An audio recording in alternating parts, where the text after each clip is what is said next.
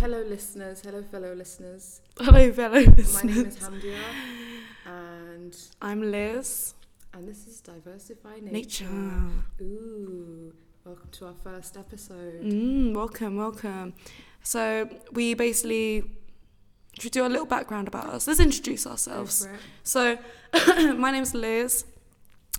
I come from a half Chinese background. I went to university and studied zoology at Leeds for 3 years, and now I'm trying to get into the kind of media and conservation sector. And I'm Hamdia. I studied animal conservation science. I'm from a Somali background. And what else was it? That's it. What are you hoping to achieve? I just want to become a conservationist. And it's pretty difficult for us. Yeah. So we've kind of like both agreed that coming out of university wasn't what we expected. I feel like it was kind of fabricated to be made out that we would go straight into conservation, we'd be working abroad and be mad. And I think a lot of people, including ourselves, have come to terms that is not reality. And yeah, we kind of just want to discuss the kind of like the boundaries and... The rat's back. Is he? Sorry guys, there's just like a rat outside. Oh my god, he's so sweet. I want him to take part in the podcast. I love rats, you know. I think they're so sweet. Okay. So we're part of Keeping It Wild programme with the London Wildlife Trust, and part of the programme we have to do sort of a media training, and we decided to do a podcast on what we feel needs to be said. Yeah. So we've decided to do a 4-piece podcast, where we went out and we asked people around Manor House Station about their feelings about nature and different questions surrounding what boundaries there might be, etc., etc. So we're going to have 4 episodes, and in each episode we're going to kind of break down and discuss why people's answers might be that way, or why people might feel that way about nature. And we think this is really important because a lot of people our age, I know a lot of my friends, they don't care about nature. But yeah, let's crack a lack into it. We don't want the same mistakes happening. Yeah, let's crack a lack into it. So we're going to hear some common answers, and we've literally got 5 minutes to discuss why it might be. So it's going to be really snapshot, boom, boom, boom. Okay? So we're going to start off now. I picture them being in their late 30s, early 40s. Late 20s or over. Like middle 20s. Middle-aged. People probably within the 30s above. I've met and seen most people that are under the age of 30. Middle class. Middle class, isn't it? Predominantly male-dominated field. Yes, a lot of people thought that it was going to be a white man, kind of like antisocial, or hippie, which is quite interesting. I don't know, the conservation sector is heavily male-weighted, and I think it's not even like it's a stereotype, because it currently still is, you know? But what I found is when I studied at university, I felt like maybe 75% of the students were actually female, but there's obviously a correlation going wrong if there's actually more male people in the industry, whilst there's a lot more females studying it. What do you think? I mean, I agreed with the age range. I know that a lot of conservationists tend to be 40, 50 around there. And I think that's because a lot of them do have successful careers and they've saved enough money, because being a conservationist it's costly. It's spenny.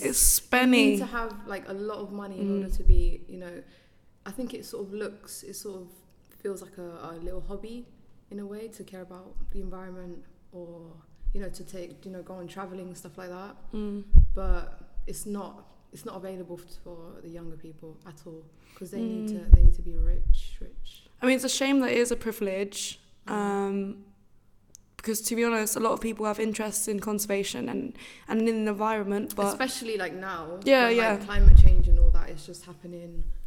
It's the younger kids doing it, and they need sort of those experiences that somehow only the rich can get, and only the men in their 40s can get. It's just probably interesting the fact they said that the conservationists are antisocial. I think that was a big shocker, me coming into conservation, was the fact that everyone, well, going into any workplace really, you're kind of not used to the different types of people that you'll be working with. So you've got like extroverts. Is this getting a bit... No, you got extroverts, you got introverts and stuff like that. And I think it's just understanding how to work with different types of people. But yeah, I would say like a lot of people do this job because they love the environment, not because you know what, it's not the best paid job. So they do it because they love it. Yeah. But I do agree on that, you know, the stereotypical, if you do sort of close your eyes and picture an environmentalist or a conservationist, it's going to be, you know, a middle-aged man. Quiet though. Yeah. They said they were going to be quiet. Quiet? Yeah, they said they were going to be like introverted, don't go outside. Yeah, because all their hobbies tend to lie in like animals because they're not conservation or conservation. Yeah, and if you invest talkative, that's the word. If you're not talkative, what do you like, your animals or trees because they don't talk to you? Yeah, there we go. I get that. But I think it'd be interesting to get more young people involved in, like, I feel like we live in this age now where everything's like instant gratification. So it's like Instagram, everything we get, it's constantly surrounded by people. Why is whether it, or not. Huh? Why? What do you mean? Why? We're surrounded by people all the time. Do you know what I mean? So it's like... A minute, bro. It's making people... It's true. A whole minute's a long time. But what is that... I'm trying to stick to the question. Because people don't... I feel like people aren't interested in spending time outside and being with like a log or like insects because... It's not people. We're talking about the generic, like what you think of when you say conservationist. Yeah, but I guess less people are actually... I don't know. It's are people that are interested? It is a privilege to be able to, you know, waste money on something like a massive camera. I mean, we would all love one. Don't get me wrong. A gigantic £10,000 camera. We're only saying because we're hating because we honestly, really want a £10,000 camera.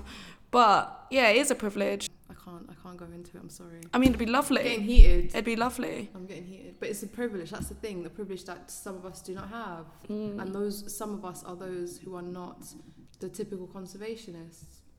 It just happens. It's like word association game. If you don't have money, obviously you're more likely to do a job that gives you more money. There's so many jobs in London that, you know, you get paid so much more than the conservation sector. But people who want to do conservation tend to want to help. They don't really focus on the money. Yeah. And the thing is, this is the contradictory thing about conservation. There's not a lot of money in it, but you need to have a lot of money to get into it. Yeah. Which is just like... It's like this weird cycle, isn't it? Which is... It literally is... It makes it so small for other people to get in that aren't, you know, middle-aged. In that niche. Yeah. So it's very, very difficult. Yeah. So that's probably our answer to that one. Boom. Yeah. From people I've met, somebody with glasses, probably around late 20s, finished uni, kind of doesn't know where to go. But at the same time, somebody who's also has a lot of empathy inside him, and somebody who really takes responsibility for living on the planet. So, hooray to those people. Are people that go on to do conservation from an early age or a young age, and they go out and they volunteer in different countries. And I want to put emphasis on the volunteering in a different country at a young age. It is incredibly difficult for some people with certain financial backgrounds, and it does. I think there is a big impact of having that money behind you initially, even if, you know, whether it's from like working for years and saving up money, or whether it's just having that money from another person given to you. I think it is fairly dependent on that. So a lot of people guess that people in the conservation sector were educated from university backgrounds, and then one of your friends actually mentioned something really interesting about having to be very privileged to actually do a lot of the work. That's Jess, right? Yeah, well, it was just true because at university there was a lot of trips, there was a lot of field days out, and you've got to kind of be able to afford that lifestyle, you know, or just... Like in my second year, there was we went to a trip to the Gambia, and I know a lot of people couldn't like go because it was really expensive. It's like £2,000. I couldn't go to the South Africa one. Yeah. I was too poor. Like even as a uni student, you still feel disadvantaged to a lot of all these experiences that everyone else manages to get. And then a lot of job applications, they actually require a lot of, I'm not saying that every single place asks you to go, you know, to South Africa and to volunteer with the lions and tigers. It helps. It really does help. And if you've gone like Shimwari or something and been able to afford that 5k, you know, 1 week holiday, you know, touching a lion, patching it up and whatever, you know, they're going to look at that and be like, who wouldn't? You look at it and be like, that's amazing. But it does make it an unfair advantage to people that can afford it. And then not even directly, but indirectly through camera gear, through travel and stuff like that. If they expect you to go to a field site and it's really far and you only have an Oyster card, you don't have a car, then what? Then you can't go. It's a shame. It's a bit weird that you have to be university educated just to sort of help the environment. I thought that was a bit bizarre. It's sort of trying to get everyone involved in this, but you're also telling them, oh, you need a degree, you need a master's now actually to get further. And also it's like, I feel like you could work your way up in the conservation sector. There's a lot of people that purely with just showing up to volunteer days.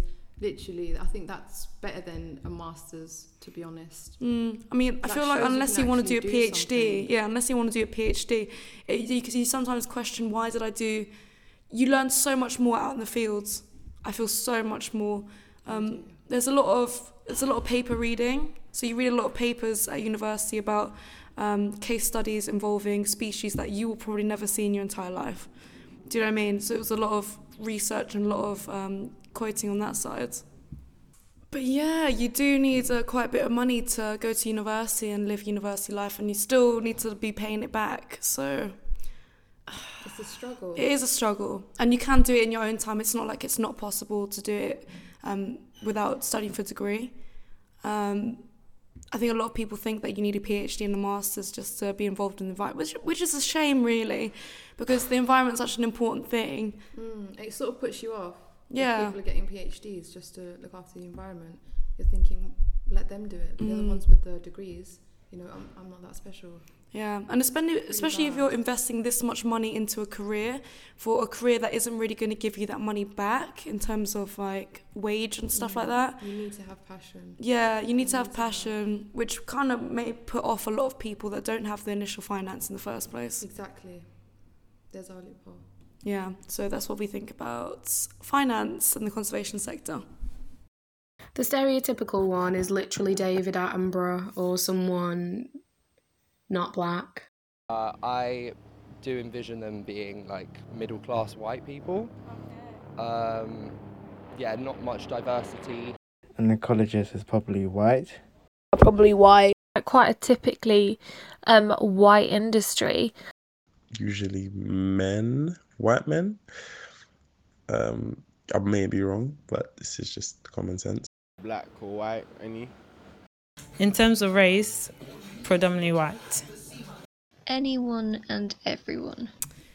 Yes, everyone thought it was a white person, full stop. And that is true because there is a lack of ethnic diversity, especially within the conservation. I think in a lot of industries, but in particular, science and conservation industry. Yeah, I agree. I can't lie, I wasn't listening. I was reading something. So this is called the green ceiling. Yeah. And it's when a minority employment in environmental organisations has held steady around 16% for decades. Now, why do you think that might be? That's a difficult one. I think because initially it was quite a white-dominated sector. I think it's more difficult to come into an industry that doesn't have diversity in the first place, or, you know, some industries have been more, not welcoming, but more open to diversity than others. I feel like the arts industry, like media, they've kind of really not only embraced but also made a commodity people's ethnic backgrounds. So they've been like, yeah, this is great, let's use it to our advantage to reach out to more people. Yeah. But I think the conservation sector has lacked that intuition to reach out to, you know, communities they don't feel comfortable reaching out to. And I feel like that's partially to blame why a lot of, communities aren't involved heavily in conservation. What do you think? I completely agree. Yeah. That is bang on. Yeah, it's true, isn't it? Wow. Because I don't know, it's like, I don't know, when you go into a workplace, and not even just culturally people can't relate, but because a lot of people aren't from different backgrounds, but having that willingness and openness to kind of discuss people's heritage and, oh, why do you do that and why do you do this? Yeah. But I feel like when it's initially quite... Different perspectives. Yeah, different perspectives. Sort of around a table. Like, that's what I think conservation is lacking in Britain. Yeah. Just different voices from different people. But yeah. And I guess it also goes with the fact that a lot of people from ethnic backgrounds, from like BAME communities, a lot of people, they're second generation immigrants or first generation immigrants, and maybe they've come into this country, all when you move to a different country, all you know is work, and you do it to benefit your family. Exactly. If you're already established here, it's a lot easier just to, do what you want to do. You don't have any responsibilities. You don't have grandparents you need to like send money to. Do you know what I mean? So they do have that as well. It's a difference in lifestyle. 100%. And I think also with people, BAME families, you've got this expectation to do one of those big jobs, the big man jobs, Doctors, doctor, lawyers. lawyer, And it's, I feel, even though I come from a mixed heritage background, I still feel that pressure. It's difficult because I guess everyone's parents are like this, but you do have that pressure on you until you've achieved something. So maybe that's what's putting people of colour off from even trying in conservation. It's just that feeling of it's not going to get me anywhere. Yeah. So why bother? It's definitely like a patience game. Like 100%. Conservation industry is not going to pay off straight away. There's people that have been in the industry for like literally 60 years. 60 years, and they're obviously they've achieved what they want to achieve in their careers, but a lot of people don't have the commitment, or they don't have the, I don't know, they're not blessed to have that time to wait around to get payoff from their work. I'm just going to read this quote from an article. Yeah, go ahead. I still haven't even found the link. I Yeah. know I read it, but here we go. So there's this, with the minorities joining environmental organisations, there's always a sense that minorities, that if minorities are hired, they won't stay long within the organisation. And this person, her name is Taylor. I'm definitely going to put the link to, thank you for that. I'm definitely going to put the link to her article somewhere on our social medias. But she also mentions that the lack of good mentoring within environmental organisations. So even when people from diverse walks of life get into the door, they still face a closed, informal culture. That leads to a feeling of alienation. Taylor said, and therefore leave. That's interesting, cause so they don't... You feel like that? Yeah, well, it makes sense because... I've been that way, like knowing my first job, I was, again, the only person of colour in the building. Actually, the town and the building. And it's sort of, you do feel alien, you do start feeling, why am I here? No one here looks like me. So I imagine that, but in your career, like actually a job you want to be in, it's going to be hard. Yeah. And also feeling like you can't be yourself. That's a real difficult thing for someone to go. It's it takes a lot of your energy as well. And it causes so many problems. I mean, like mental health problems, just not being able to be yourself. I think the best thing someone could be able to do is be willing to understand a different perspective other than their own. It's the people at the very top that don't want to understand other cultures or other ways of people thinking, and they just think, you know what, I'm right. And then hard-headedness. Yeah, and they end up hiring people like themselves because it's the only thing they can relate to, and it just creates this cycle where everyone's the same in the workplace, a little spot. And in London especially, there's a multicultural city, so yeah. So the least common comment was that it could be for everyone and everyone. I think he didn't get the question, to be honest. I can't lie. Well, maybe he didn't. Maybe he didn't. But then there was two people that said that opportunities are kind of open for everyone, and I get that to an extent. I think the industry is open, but I think certain groups have to work a lot harder than others because how the industry is based. Yeah. Not much we can say. To be honest, I feel like anyone can go to university. Everyone can go to university. I feel like everyone's mum, dad's, chicken's friend goes to university. The amount of debt that you get into for uni, like you need a really well-paying career to pay it all back, and that's why I feel like all, what did you say, second generation immigrants, like, or first gen, like either one, they always have to strive for the career that is going to give them the most out of it, out of all the debt and stuff like that. Because you've got to think about it deep, that a conservation degree is actually cost the same amount of money as all the other degrees. Obviously some things like, if you become a doctor or whatever, it's sometimes like 5, 6, 7 years, whatever. Oh look, the royal baby has been named. Ain't that great? What's his name? Archie. Yeah. Oh, ain't that the sweet? They're gonna know we're filming. Archie's not gonna have to pay for his tuition fees, I promise you that. Well done, Archie. Congrats. But yeah, sometimes you think, I could have done a different degree, it would have cost the same amount of money, you know what I mean? Yeah. Don't make me think about that. Maybe I should do a second little sneaky degree there. Honestly. But I get that, and most people don't pay off their student finance. I'm still waiting for them to knock on my door and ask me to start paying, but I'm a bit scared. But yeah, if you're absolutely right, I think it was the last quote. Everyone and anyone.